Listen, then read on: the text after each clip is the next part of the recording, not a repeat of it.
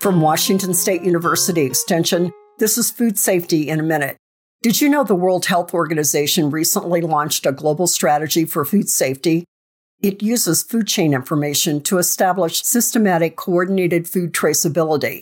In the United States, our food supply is diverse, coming from local growers and producers to those located around the world.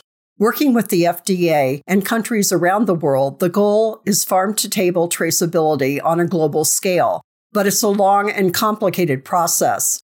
Food traceability has important benefits. For food safety, it enables targeted outbreak investigations with timely and precise product recalls linked to foodborne illness. Additionally, food traceability data could be used to improve sustainability of global food supplies while dramatically reducing food waste. This is Susie Craig from Washington State University Extension.